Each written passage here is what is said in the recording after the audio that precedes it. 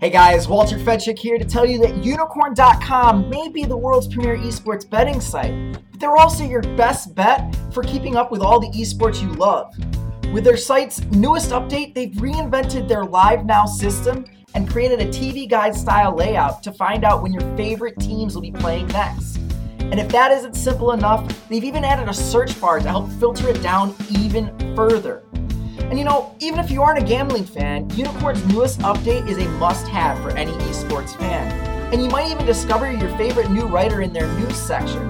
We've got my man Drowlin with some excellent CSGO content, and you can find some fantastic articles from my lovely co-host, Chase Wassenaar, as well. So check out the new layout at Unikrn.com, because there are few places where you can stay up to date on all your favorite esports, and Unikrn can help. Unikrn.com. Welcome to the new eSportsbook.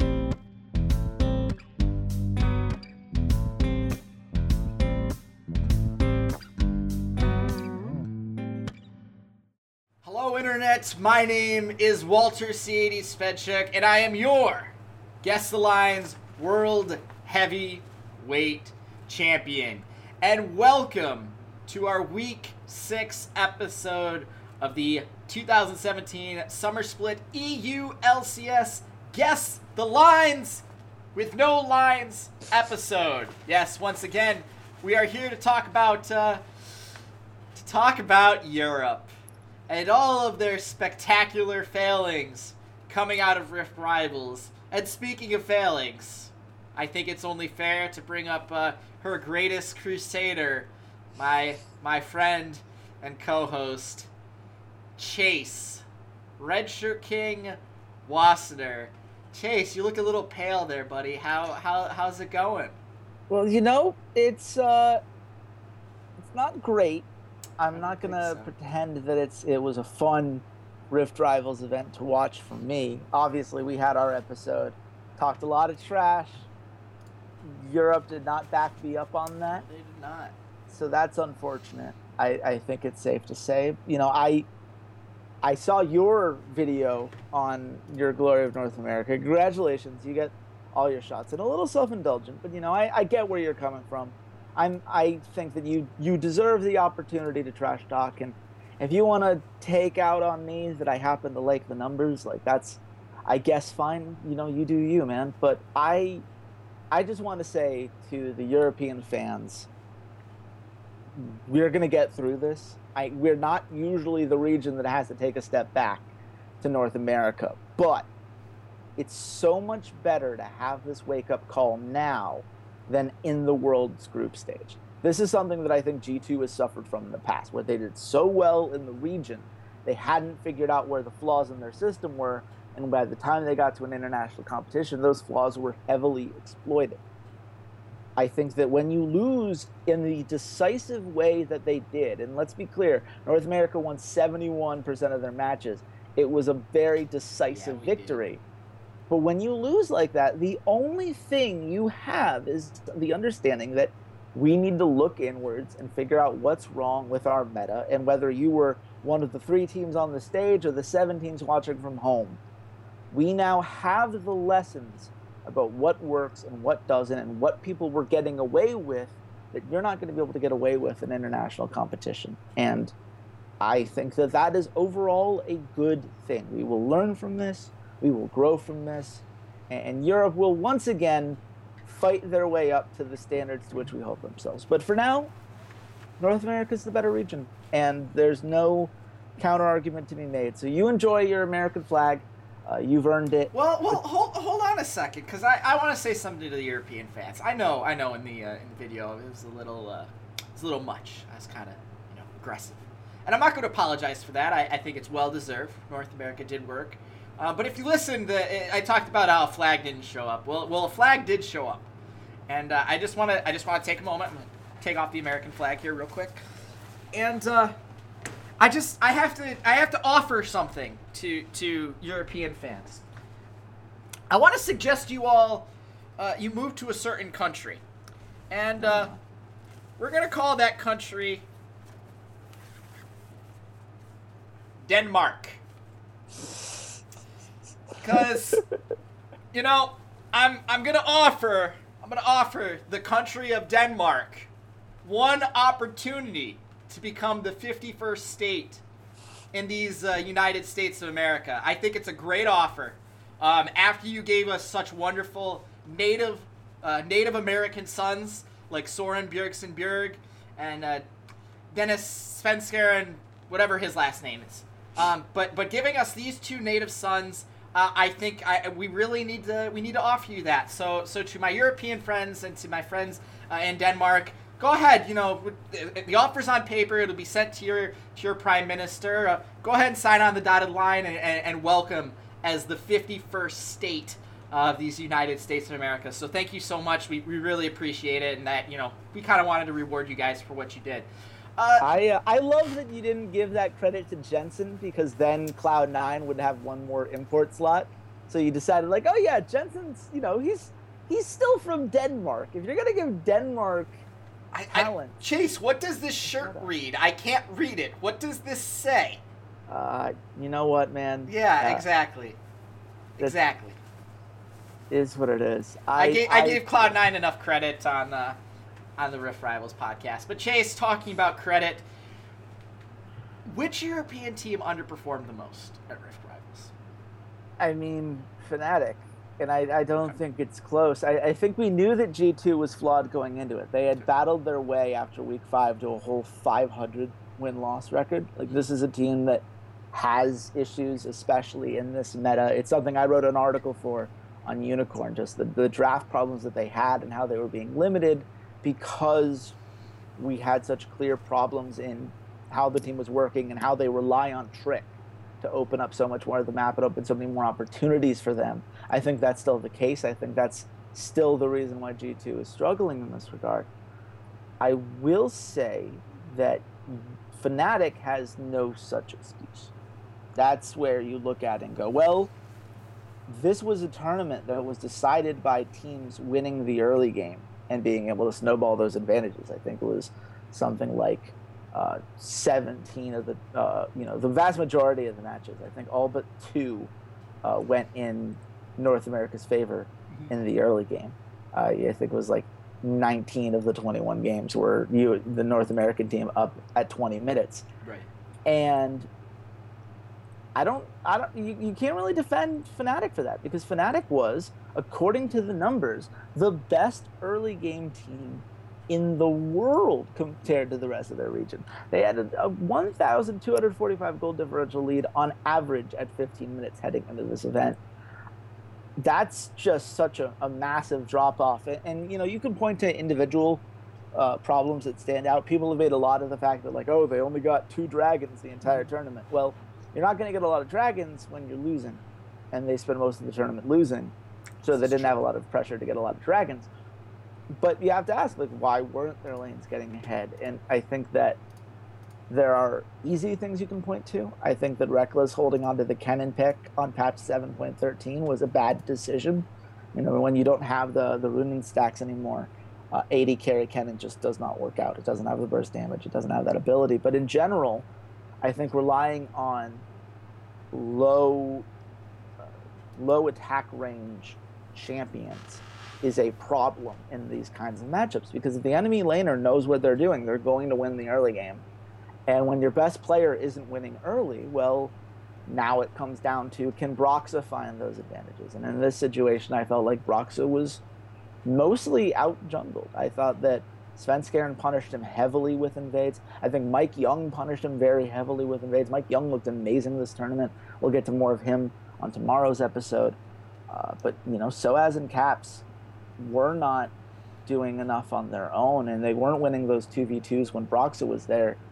And they just were behind on vision. They were behind on rotations. They were behind in everything that we expect Fnatic to be able to do. And what that tells me is we have not, in Europe, built up the early game strengths that North America has. It looks very pretty when you look back at Europe's footage from weeks 1 through 5 compared to North America. The first 15 minutes of North America feel kind of sloppy and disjointed and go back and forth, and they can sometimes snowball off things. But if you look at Europe, it was very clean, it was crisp, the towers were being taken down, and the right teams were winning the right team fights at the right moments. But the problem that we didn't recognize because of that cleanness is that they were getting away with a lot. There were a lot of shortcuts being taken because teams were not pressuring other teams in the early game, because teams mostly had time to scale. Look, the second best early game team in Europe is the Ninjas in Pajamas, right? Like, it's not like good teams were going out and taking these champions that could snowball the early game. You know, the H2K hasn't been as good of it as they've been in recent years. Most of Europe has not done a great job of that. So, yeah, they were getting to the mid game without any messy fights, but that's because there weren't all that many fights, because they weren't fighting, because they were just having this super safe laning phase. And hey, it turns out that being a super safe and super clean in theory doesn't matter when in practice the other side is taking you to the mud and you have no idea how to fight there. You don't have any backup plan. Which is why it makes sense that Unicorns of Love was Europe's representative in the finals, because they, out of the 3 teams they sent, are a team that is very skirmish heavy. Now, granted, it's later into the game. It's not this 10 minutes like North America was really doing. It's not a lot of like constant invades into the mid lane, which that was what stuck out to me after days 1 and 2 was Europe just seemed completely caught off guard that a jungler and a support would ever go into the mid lane.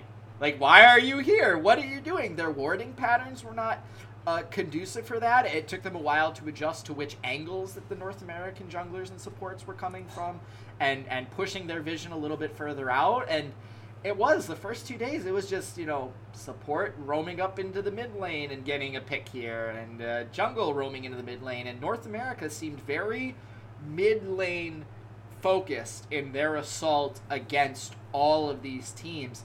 And I know I asked Riot Spellsy if they had a jungle proximity statistic for mid lane, and it came out to that for the regular season, NA is at 22.2% jungle proximity with the mid laner. Europe's at 20.4%. So it doesn't look like there's a huge difference there, but it is enough of a difference that it does show that North America tends to focus a little bit more on their mid laners, and not just getting them ahead, but just pressuring that mid lane, because we always talk about if that mid tower goes down, that opens up a hell of a lot of the map. That opens up more entranceways into the enemy jungle, and I think that North America really tried to prioritize that, especially once they got the first tower, where Europe, you could tell they wanted the side lane towers down first so they could set up split pushing and set up pressure that way, and then go into the mid lane. Where North America was like, we're going to take the bot tower, we're going to take the mid tower, and then we're going to worry about the top tower. We're going to take the top tower, then take the mid tower, then take the bot tower. That was kind of their focus in which way they wanted to rotate their lanes around. So that was what stood out to me, and Europe just didn't seem prepared for it. Well, you nailed it with the support comment, because the support is the thing. Like the jungle-wise, I don't think there was a massive difference necessarily. Maybe less aggressive early on, but like proximity-wise, I didn't think it was that different. I think the big difference is that Europe's supports have mostly been staying in lane this way. When you think of Jez's, you do not think of him as a roaming support. No. He's someone that has to give Rekkles a lot of credit, help in the early game, because Rekkles as a laner, when you have low attack range, you need help to handle those kinds of things. Hylissang has been helping Samix a little bit more because he's been hyperscaling and those kind of compositions need it.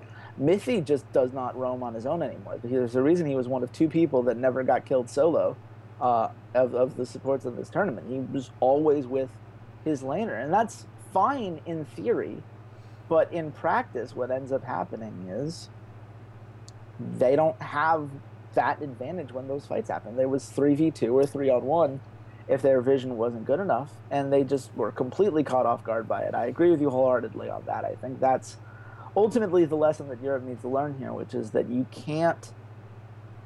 There's a risk in playing safe. I guess that's one of those things. It's an opportunity cost is a better way to think about it. When you're playing safe in lane and you're not roaming your support, you're not taking those chances, well, someone else can. And at this tournament, someone else did, and it ended very poorly for us. So I think that in general, I want to see Europe come out this week, especially the top teams, and try to be more proactive, try to set the pace, try to really push that early aggression. Let's see some more interesting and more risky early game play, because we need to see these teams do more than just be talented. We need to see them step up and really make a leap that shows that they learned from this event. Whether you were playing or watching at it, we need to have learned from it, and we need to continue to learn and improve from it. From now until the end of the split, if Europe is going to become the region that, by all accounts, they should be. So I hope they get there. I'm certainly going to be excited to see how this week goes, because I think this is a week that's going to show whether or not teams have really learned those lessons, or whether they're kind of stuck in, well, but we don't need to quite yet, because we're still really good where we are in our own region. So that's going to be interesting to watch. I know we talked about Fnatic and Unicorns of Love at pretty good lengths. Do you have anything you want to say about G2? Did anything stick out about them for you, or was this just kind of, G2 standard summer split play? I mean, G2 as of right now don't look very good at League of Legends. I don't know. It's unfortunate. I think that this is what happens when you have a team that runs so extremely through Trick. That's clearly something that, is costing them and is going to continue to cost them, is that they just don't have an answer as to when Trick can't get ahead. That he just does not seem very comfortable in this meta. It's going to be a problem for them moving forward until they come up with some answer as to how they can best use him. And Nunu is not the answer, guys, by the way. I know that's something that they're going to look into. I would bet dollars and donuts we see Nunu again before the end of the split from him, but it's not ideal, I think, where they are right now. But you know what is ideal, Walter? The EU lines are up.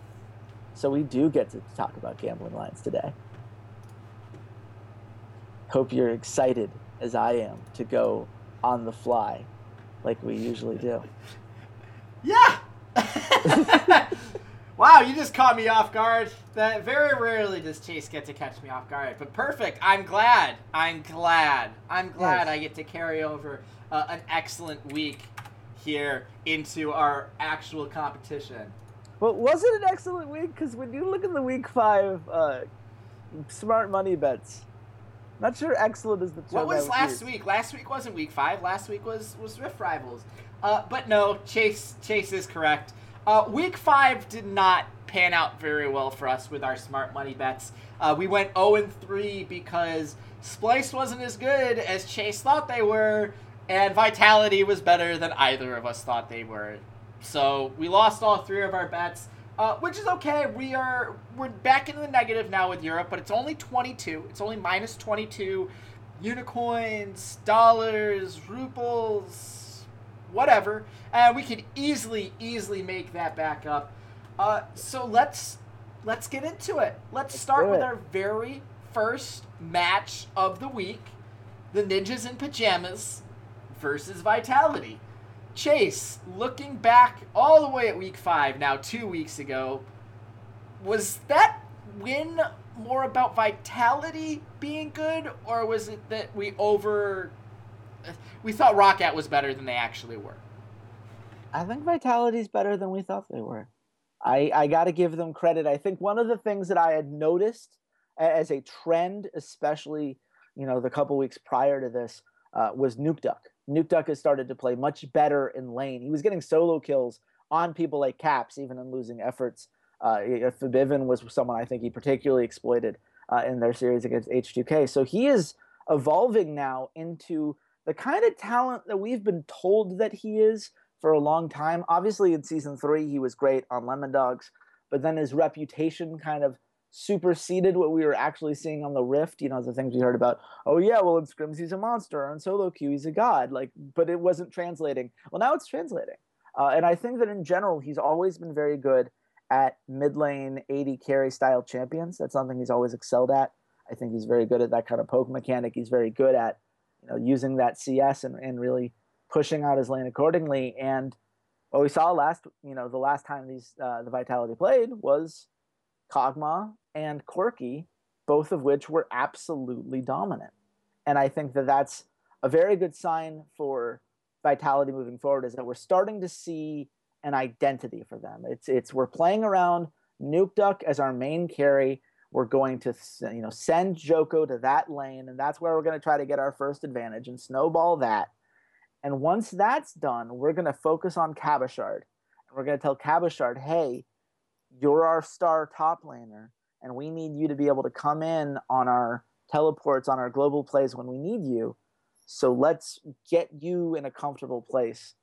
And we'll just tell Steelbuck and Vander, like, you're not the main carries on this team right now, because they are right now, I think, playing like the weakest part of this team, outside of maybe Joko, which you can make a good case for. I think that Steelback and Vander are not playing to the level we would expect from them. They're not terrible, but they're not great right now. So I think that focus on getting the solo laners ahead, playing through them, having that be what dictates the team fights and the way that they want to play the game, I think is a great sign from them. I still think their macro play could use a little bit more coordination. They gave up more towers than they needed to in this series. They just gave up a little bit more advantages than was necessary. But the good news for them is they're playing the Ninjas in Pajamas. And the Ninjas in Pajamas are not particularly great at League of Legends right now. I know they took the map off of Unicorns of Love in game 1. Nagne, when he does well, can look very good. It's the problem is that Nagne has not looked like that guy all that consistently. I like his Corki. Yeah. His Corki's fun. I'm not sure how I feel about the rest of what he's doing. I thought that his Syndra and his blah blah blah. He did not look very good against the Serious Monkeys. I think that's very safe to say. And when Cosq is outplaying you in lane, that's a really bad sign.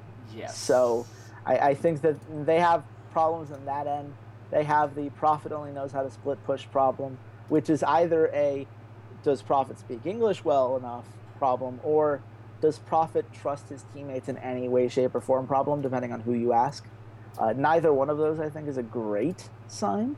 I don't feel good about either one of those answers. You should probably trust Nagne. I would suggest trusting Nagne. Yeah, but I trust Nukeduck more. So I think that ultimately this is going to be a series that Vitality should be able to take pretty cleanly. I like them a lot here. In fact, I like them at minus 240. I think that they should be significant favorites. Well, Chase, you're right about one thing. I do want to say that it's kind of incredible that when Vitality does embrace the, like, hey, we have really strong laners, we should exploit that, and let their strong laners dominate their opponents in one-on-one situations and set them up for that. It's kind of incredible how, like, that works. And Nukeduck and Cabochard have done a very good job when they can just be in one-on-one scenarios and when they can just duel their opponent and not have to worry about jungle pressure or anything like that. You said Vitality minus 240. I said Vitality minus 250. The actual line is Vitality minus 312.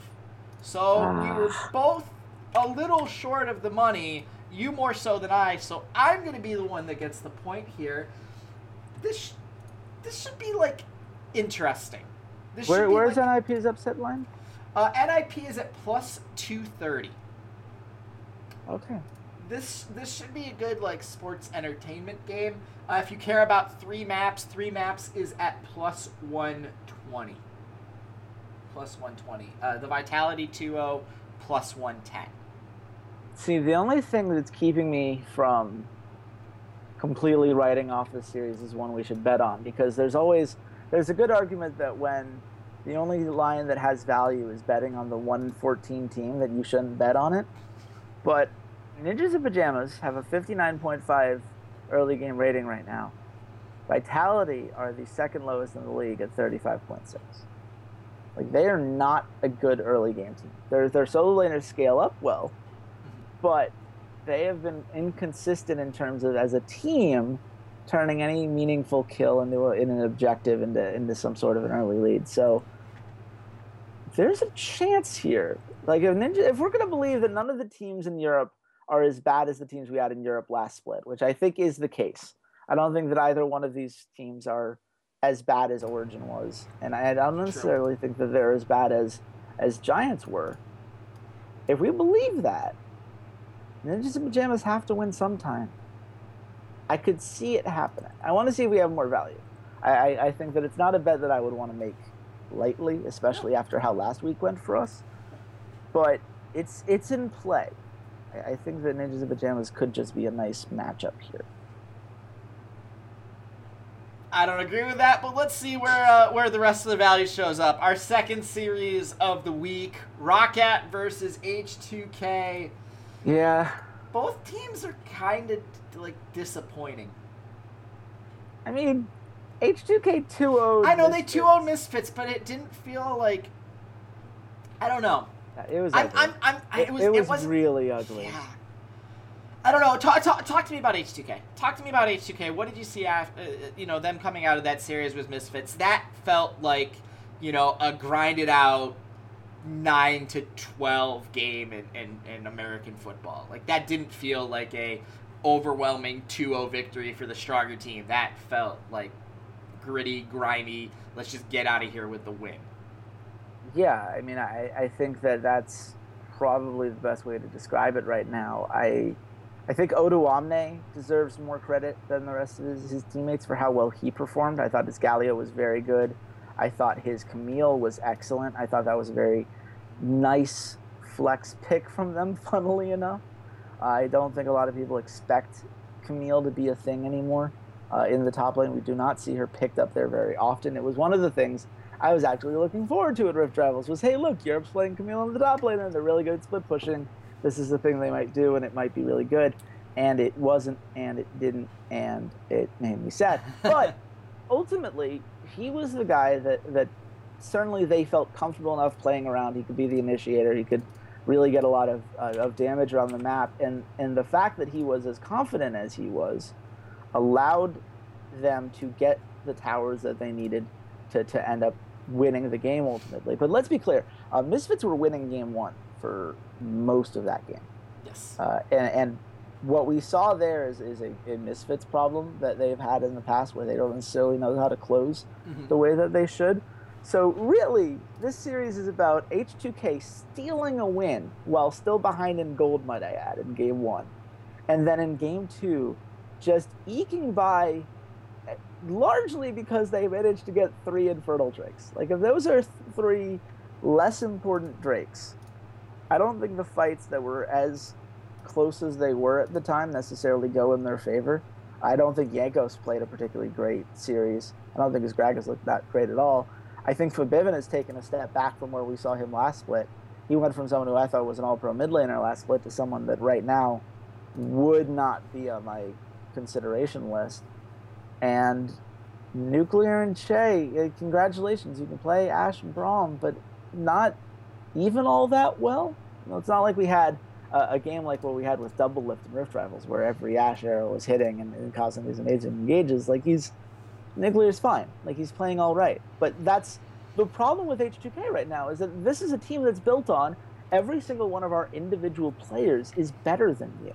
That's how they win. They overpower people, and they snowball those advantages because they are so much better than their opponents. And against Misfits, I don't know that they were the better team at all. They get the win, and that probably means that at least for now they're the better team. But at the end of the split, I'm not... Like, if you played that series 10 times, I think it might have been a 5-5 series. I think if Misfits holds on to game one, mentally they're a little bit sharper for game two. Now, Misfits get blamed for losing game one, but are we going to give H2K as much credit for that? Like, that's kind of the argument I go back and forth on in my head. And I shouldn't have to be going back and forth about a team in H2K that was so dominant in the regular season last split and has so many talented pieces on paper. That's just not where I want to be with them. Right. Roccat...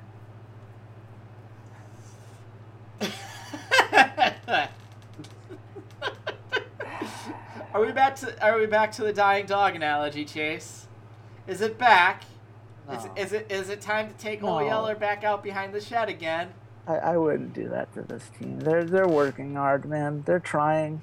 I wish I need like a novelty like white flag here to wave. Like, this is...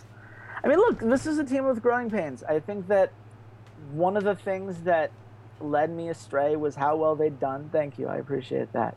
One of those things that we got excited by what they'd done so far in the season. They hadn't been blanked in any series heading up to this. They'd gotten at least one map against everybody. They had ways to find close victories. They had big victories where they have these great team fights that turn things around like they did in that game 2 against Fnatic that somehow turned that series around. Like, it's not that Roccat is inept as a team. It's not that Roccat doesn't have any competence or any ability to really snowball some advantages and really show up when they're needed. It's just that they don't do it enough. And in this particular series, I mean, Betsy was just manhandled. It was just really bad. And Pride Stalker got out-jungled by Joko, which is just really bad. And you can't have both of those things and expect Roccat to still be relevant when the mid to late game rolls around, which they need to be if they're going to win those team fights that they're actually good at. It's really bad when your support has the deepest champion pool on your team. Like, I mean, that he's good at. Like, Wadid's good. Yeah, Wadid's good. Wadid's good, and he's good tried, at a variety of champions. Like, that's my problem that I'm having with Betsy is, like, what is he good at? He's good at Swain and Vladimir. And, like, that's it. Well, here's the thing, though. Like, looking at that Game 1 lineup from Roccat, where was their hard CC on that composition? Like, you have Warwickle technically. Kennen? Lulu? Yeah, that's not ideal. It's not ideal, I think, is the way I'm going to put it. I think that composition was inherently flawed in terms of finding engages and turning team fights around in the mid-late game. That was a huge concern to me. Just drafting-wise, I think they're making some sloppy mistakes. But yeah, I mean, look, this is the team that we thought they might be heading into the season, right? This is a team that has clear issues and has young players that need to work their way back up. They need to get Pride Stalker competitively ready. It might be time to move on from Betsy. Okay, I like Betsy. I thank you for your service. Yes. Thank you for everything you did. But I think it's time to move on to someone with a higher ceiling. Because we know what Betsy is when he's good. He's good but not great. But Betsy, when he's bad, is not doing anything for you. Because there's no evidence that says that Betsy's going to come back and be some monster when he gets out of the current slump. He's a low ceiling and now low floor guy. And that's exactly the kind of talent you don't want on a roster, especially one like this. I don't know what players would be available if there's someone on the Challenger solo queue that they can go grab and get some reps here, because Roccat, let's face it, they're not going to the playoffs. They're probably good enough, even if they were to tank, if you will, and go grab that unexperienced Challenger mid laner. They still probably avoid relegations just because Ninjas and Pajamas are even worse. So start thinking about the future, Roccat. I know we have this conversation before, and then I end up seeing the roster the next season, and it's not ideal. But I'm going to believe in the system. I'm going to trust the process. And the process here says that Betsy's not doing enough to justify his spot on the team compared to the upside of the other types of people that you could bring in. Right. So as a fan, that's where I want to see this team go. I think that's probably the thing I'm most looking forward to seeing, because this series is not going to be fun. No. This is going to suck. Where do you have the line for this series? I have H2K minus 333. I also had H2K at minus 333. It is H2K minus 435. Okay. Roccat is at plus 290. I don't really have an argument against that. I don't either. That's a line. Yeah. Moving Look, on. Congratulations to H2K for their bounce back week. I hope you're happy. I hope you're excited about it. This is going to be a nice bounce back week for you. I know you technically won, but this is when your super strong, better at every position play is really going to shine. This better be like a 10,000 goals lead at 25 minutes out of H2K, or I seriously have some concerns about them going forward, and I think it might be time to it up. Moving on, Splyce versus G2. Chase. Yeah. This was another European team that you were overly confident about in the past 2 weeks. Yeah. Where did you go wrong with Splyce? I still like Splyce. I know people are going to look at me like I'm crazy for saying that because they lost, but you know what? They lost to the best team in Europe. let's right now, Fnatic are the best team in Europe, despite what we saw at Rift Rivals, and Splyce lost to the best team in Europe. I can live with that. I don't think that that's a terrible loss. I think it sucks that they didn't grab a single map, but Game 2 was a lot closer than I think people give it credit for. Yeah, Fnatic got the 2 Barons, but they needed that Elder to close afterwards. Like, it wasn't like it was this definitive, Splyce was completely out of it from start to finish. I think the thing I was disappointed by was Wunder. I thought Wunder had been having a very strong season heading into this week. I think that what we saw is that because, Broxah put a little bit more focus there in this series, they were really able to snowball that lane, and Wunder did not necessarily catch up very well. Some of that, I think, is putting him on the Rumble. I'm not sure that was the ideal place to put him. Gnar! Literally, just put him on Gnar! Like, that's his champion. Put him on Gnar. I don't understand this. I don't. It makes no sense. I don't. Splyce literally banned Gnar in the second game. I don't understand. What is it about Wunder that has changed the way that he plays such that Gnar would not be something you'd want to prioritize? I felt like they overthought themselves, ultimately. I think that they had this idea of like, oh, we're going to go for these AoE comps. We're going to go for the scaling mid laners. We're going to go for, those kind of big team fight moments, and just not at all pay attention to, what really helps set team fights, guys? Gnar or other big, lane bullies. Even like a Kled would have been a better spot here, because at least Kled would have had a significant engage tool that could have gotten the rest of their team set up. As it was, like, Rumble can lock down some damage, but Fnatic's compositions were pretty mobile, pretty easily able to escape those kinds of situations. So ultimately, I felt like this is one of those things where Splyce failed on the drafting ends of things as well as the playing ends of things. Givus is a guy that I'm still going to be watching as a coach. I'm not sure how I feel about him yet. But yeah, look, Wunder didn't show up the way I expected him to. But I think he can. I think he certainly can. And I think that if you take him off of this Rumble pick, where he wasn't looking all that great, and put him back on the lane bullies that he's been so solid on this season, because his numbers are quite good. When you look at him compared to other top laners, even after such a terrible loss, I mean, he's still in the top half in basically every meaningful statistic. That's something that really stands to how consistent he's been in all of their other series. I think that certainly, he's not a perfect player, but I think he's, at this point to me, he's very much in an all-pro conversation. And I think that's where Splyce need him to be. They need him to be an all-pro caliber top laner. They need Senkux to be in the running for an all-pro spot, really focusing on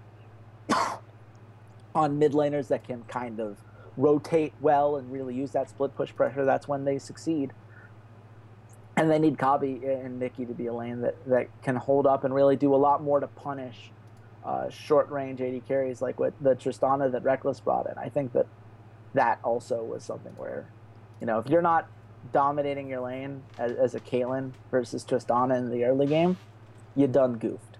And Splyce done goofed. But you know what? Like all of these things I just mentioned, very fixable, very easily. You can change around your pick and bans just a little bit to strengthen these things. You could change around what lanes you want Trashy to prioritize early just a bit. And you can look at where the meta is and go a little bit, look less heavy on split push now, more heavy on the kind of team fighting that is created by lane pressure. Using like a 1-4 rather than a strict 1-3-1. And against G2 right now, I like them in this series. I think that they're a more consistent team than what G2 has been. I think that, yeah, you can say that Trashy hasn't been a great jungler, but neither has Trick this split. This is true. And when that doesn't happen, well, now you're getting to the point where it's going to be, okay, well, in the mid to late game, which team do you trust more right now? And right now, I trust Splyce's cohesion more. I think losing to the best team in the league doesn't take away all of the things I were liking about them before. So I like Splyce in this series. Unfortunately, I think that G2 are going to be the favorites because G2 won Europe 3 times in a row. And so I think the algorithm's going to be nice to it. So I said G2 minus 1/3. Okay. I said G2 minus 150. Chase, would you like to guess who's right and who's wrong? I mean, It doesn't matter what you think because you are wrong, sir. G2 minus 277. Wow. Splice is at plus 200. Wow. 3 maps is Okay. at plus 115. So Splice plus 200 is an instant smart money bet. That's just happening. If you say so. Yeah, I do say so. They have a better record. They have a better win percentage. They're a better team. We just saw G2 go 1-5 at this tournament. They look bad. Splice looked good, except for one series against Fnatic. They were 4-1 heading into a series against the best team in the league. G2's 3-3 and haven't played Unicorns of Love or H2K yet. Stop it. Just stop it. This is Splice. Let's not overreact to one loss from Splice. Let's react to a 2-5 record over the last 2 weeks for G2. Let's take that into account, ladies and gentlemen who are listening to this. I'm now putting on the defensive, despite the fact you might be agreeing with me at home. But yeah, no, I don't think Splice is as good as you think they are, but I've seen the rest of the odds, so they're 4-2. Come on. What could they have done? Like they beat Unicorns of Love just a couple weeks ago. Like that happened. That's a real team that we value, and Splice beat them in a 2-0. It was a very good series from them. Okay. Sorry, it's you, but it's also just the casinos are underestimating Splice as well. I think that this is getting silly. We take value where we can, and like I said, I've seen the rest of the bets, so I know that this is probably a pretty good value. Moving on, those Unicorns of Love versus Misfits. Yeah. Chase, I don't know what to think of this series because my heart is just like, yeah, Unicorns of Love are going to crush it. And my head goes, yeah, Unicorns of Love are probably going to crush it. So make the case for Misfits. Why should I be worried about these plucky little bunnies? Okay, well, here's the couple big concerns for Unicorns of Love that Misfits can exploit after what we saw from Rift Rivals this week. Number one, I think Power of Evil is a better mid laner than Exile. Okay. Exile's laning has gotten from bad to atrocious in a lot of spots. That's something that I think the Power of Evil can heavily exploit. Yep, I will totally agree with you on that. Yep. Number two, we're talking about the value of roaming supports and how that stood out at Rift Rivals. Ignar historically is that guy. He's probably one of the most roam-heavy supports if we go back to what we saw in the spring split. So if I'm Misfits and I watched Rift Rivals, what I said, I turned to Ignar and I said, hey, remember all those times you roamed in the spring? Can you do that again? And Ignar said, yes. And that's going to be a factor here. I think that's definitely a value play. I think that Hans Sama has looked better in recent weeks. I don't think he looks as good as Samix. I think Samix is still the better AD carry right now. But Hans Sama tends to play things that win in lane more. I think that Samix we see go for hyperscalers like Twitch. Hans Sama is happy to play things like Varus and Xayah.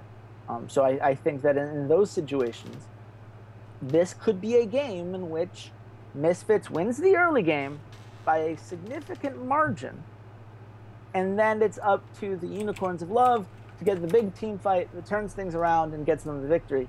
And ultimately, I expect Unicorns of Love to get the big team fight that turns things around and gets them the victory. But I do think that this is going to be something where the Unicorns of Love are going to have to be winning from behind. Right now, they have a 45.2 early game rating. In Europe, it was significantly worse at Rift Rivals. Their early game has not been good. Misfits' early game has been very good. I think that that's something that specifically where Misfits' early game has been good and where Unicorns of Love's laning phase has been bad is going to be accentuated even more so. My problem is that I don't trust Misfits to close.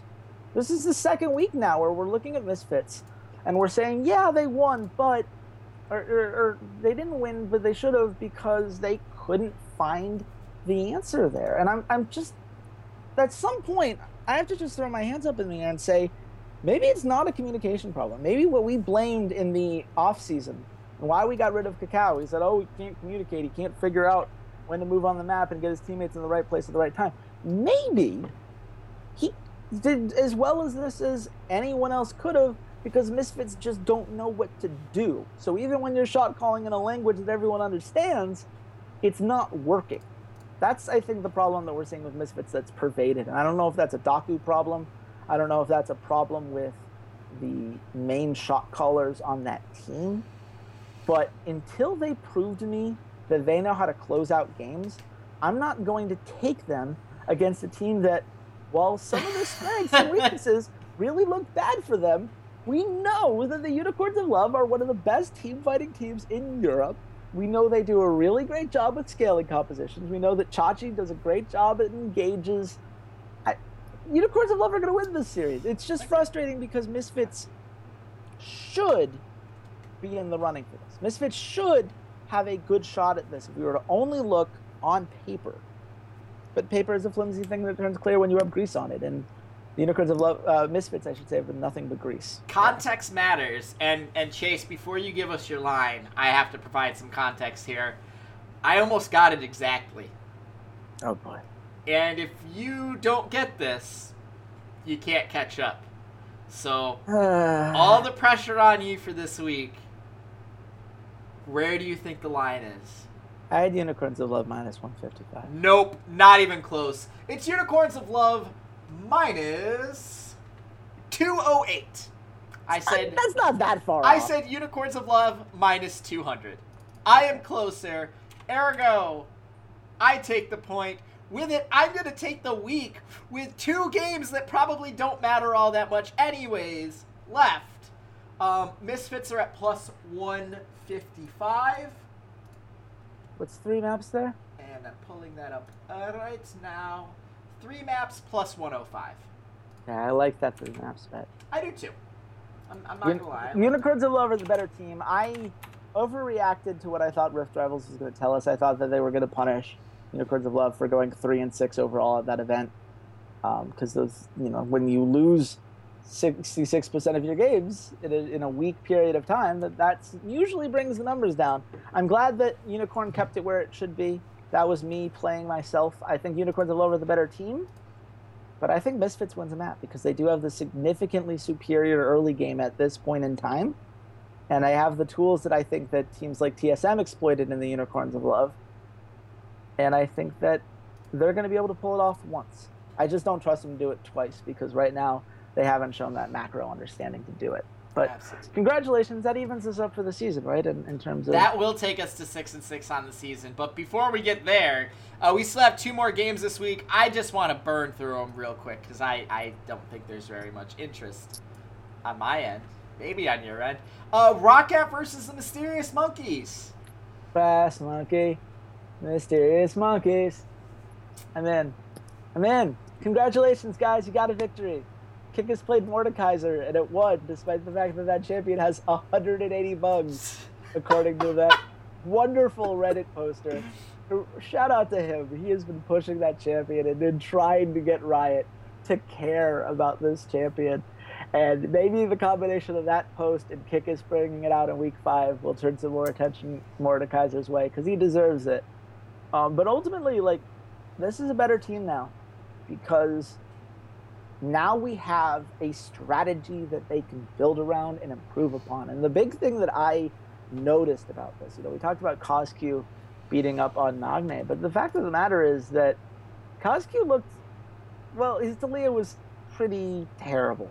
But outside of that, his LeBlanc in game 1 versus G2 was also not that bad.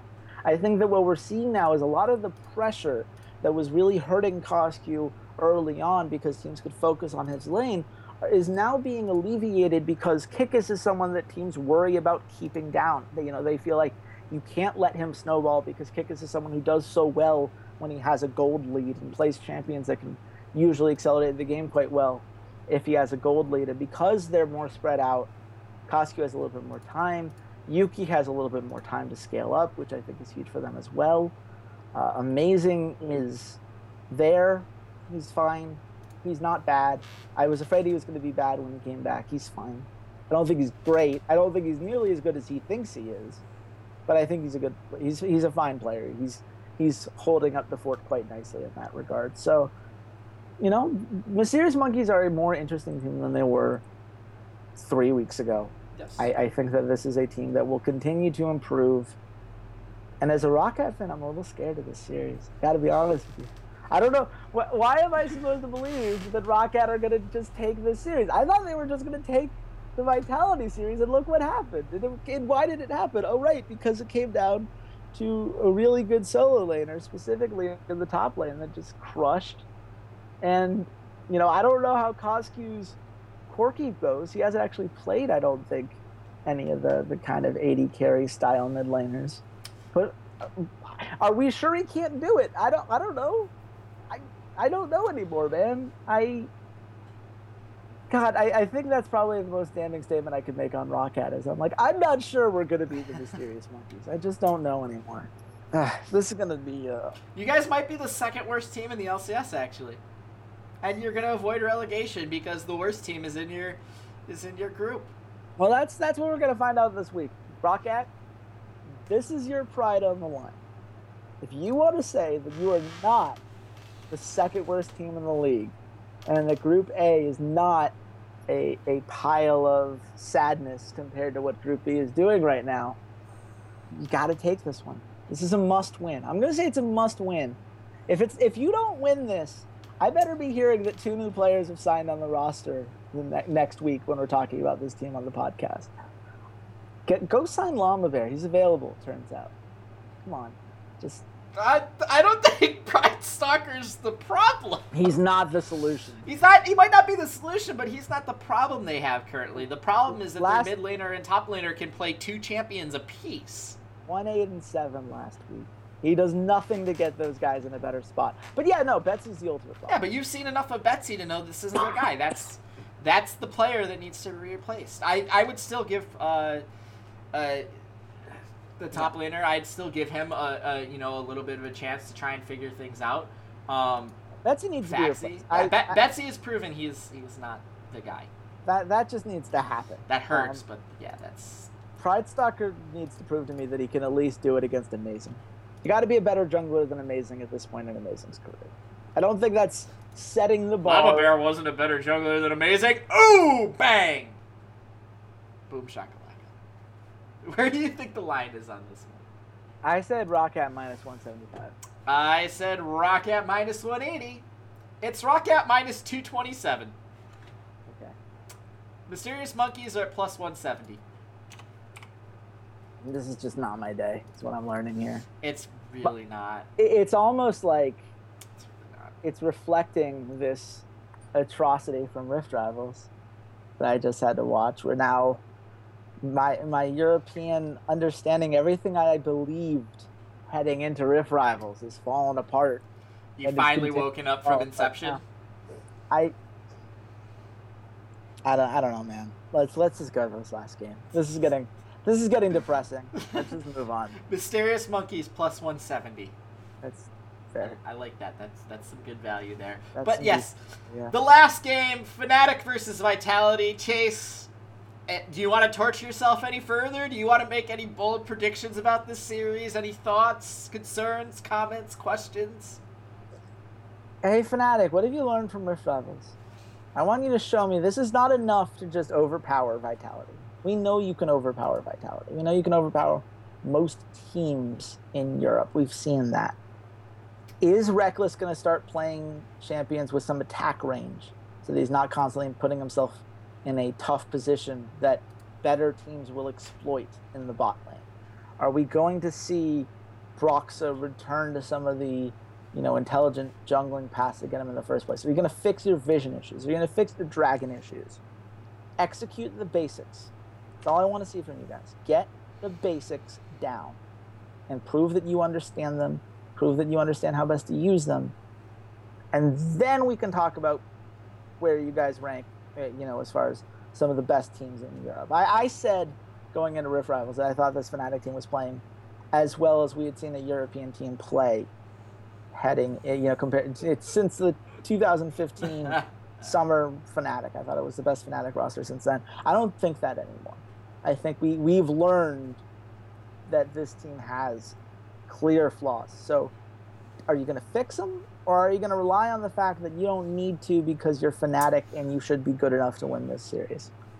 I think we're going to learn a lot about the attitude of where this team stands and ultimately the mindset that they're going to have heading into the playoffs from this week. I want to see a strong performance where they get all of the basics well executed, clean, crisp. Make it happen. Chase, I want to remind you of the first half of last split where they couldn't play the short range, 80 carries, the playmaking carries that Rekkles has, been playing in the summer. The Kennen, the Twitch. He didn't get to pick them. Tristana. Because Nico the Pico's the worst coach in the league. Well, then he picked them in the second half of the split. The problem is, if they aren't good, if they're bad champions to play in the meta, can he continue to pick them? And if he can't, is he good at anything else? Gotta retire the Kennen pick. I don't think Twitch is a bad pick right now. I think Twitch is a good pick right now, and I think Tristana is a good pick right now. But Tristana's okay. But I need to see more from him. I want him to go back to actual lane bullies. If you're the best AD carry in the league, and I think that you are, you've got to be able to win lane on stuff like Caitlyn. Yeah, you need Varus. to. You need to play champions Caitlyn, that he's never been great at. You need to play Ashe.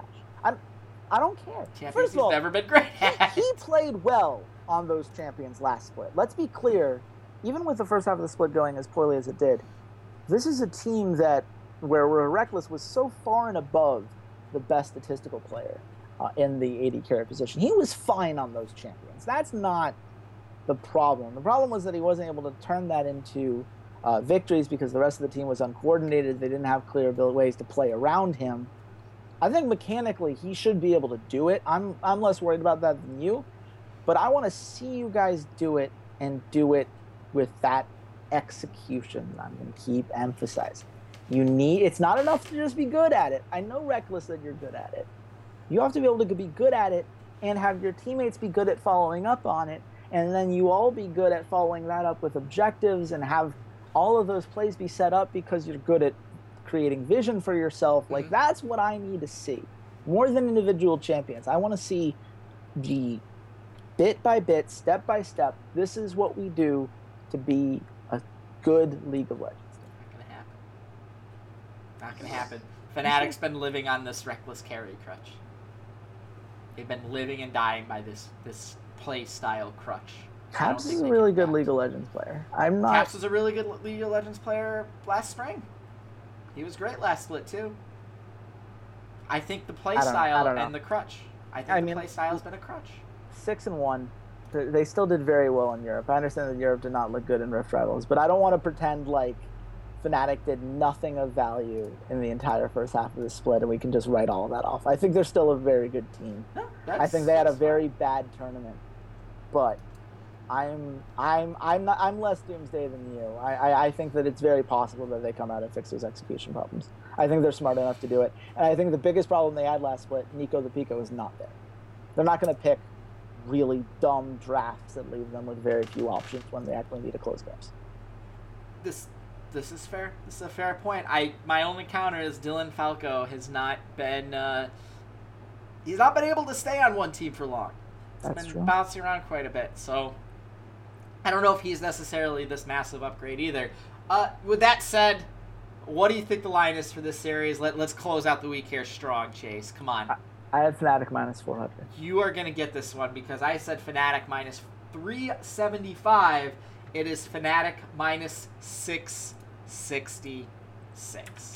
So you are going to take a point here, but it doesn't matter because at the end of the week it is 5-2. I take the point for this week. That puts me at 6-6. That puts us at 6-6, Chase. And I gotta say, the belt is looking very comfortable here. I don't know. I don't know if she wants to leave. I think she wants to stay here. I think she's given me a new lease on life and a new lease in this game. But let's get some smart money bets because I want to make some money back. I don't like being in the red. That's not something I'm proud of. So we said Splyce over G2 at minus 200. I think that was pretty good value. Yes. You were the one that kind of hopped on that train. Mysterious Monkeys plus 170 over Roccat. Yep, that was the next one that I was gonna go with. I like that one as well. And third, where are you seeing? Three maps for Misfits and Unicorns of Love at plus 105. That works for me as well. There we go. 3 very quick, easy, smart money bets. We have Splice beating G2 at plus 200. We have Unicorns of Love versus Misfits going to 3 maps at plus 105. And we have Roccat versus Mysterious Monkeys. Mysterious Monkeys going over Roccat at plus 170. And I hope you guys go over with this podcast. You guys can follow us along on YouTube, on SoundCloud, on iTunes. You can follow the podcast on Twitter at Rough Drafts Pod. You can follow the champion and the North American, champions as well at C80s_LOL. Chase, where can they find you if they want some pretty statistics? Look, if you want to talk to me about anything I said on the show today, you can find me at Redshirt King. I think that I think the numbers did not lead us astray. I think the play style and the eye test led us astray, or led me astray, I should say. Because you got your credit for backing North America. But you know what, Europe? I'm going to repeat what I said to you, and kind of echo the mentality that Winston Churchill kind of brought to Europe and the Allies in World War II, which is that we will not give up. We will never surrender. We will not go quietly into the night. We are a strong region, a region with a great history behind us, with great talent at our fingertips, and we just have to fall back on the things that made us great. And we can do that. This is a region that can do that. And just like Europe, I'm telling you, I'm going to surge back in this competition. It's going to happen. I believe and I'm confident in our ability in the long run to make that happen. So let's hang in there, guys. Let's enjoy a fun week of games this week. Let's see if we can make that happen. And if all else fails, Chase, they could just become Danish, and they could join the United States of America as our 51st state. And we get to talk about America and North America tomorrow. So come back for that. The party doesn't stop. The championship parade keeps on rolling. So until then, goodbye, Internet. You can follow the Rough Drafts Podcast on all your favorite social media sites. Twitter at Rough Drafts Pod, Facebook.com/Rough Drafts Pod, SoundCloud.com/Esports Rough Drafts, YouTube.com/Rough Drafts Podcast, as well as on iTunes by searching for the Rough Drafts Podcast. The Rough Drafts Podcast is supported by our lovely Patreons at Patreon.com/Rough Drafts Pod, and by viewers like you. Thanks for listening, and goodbye, Internet.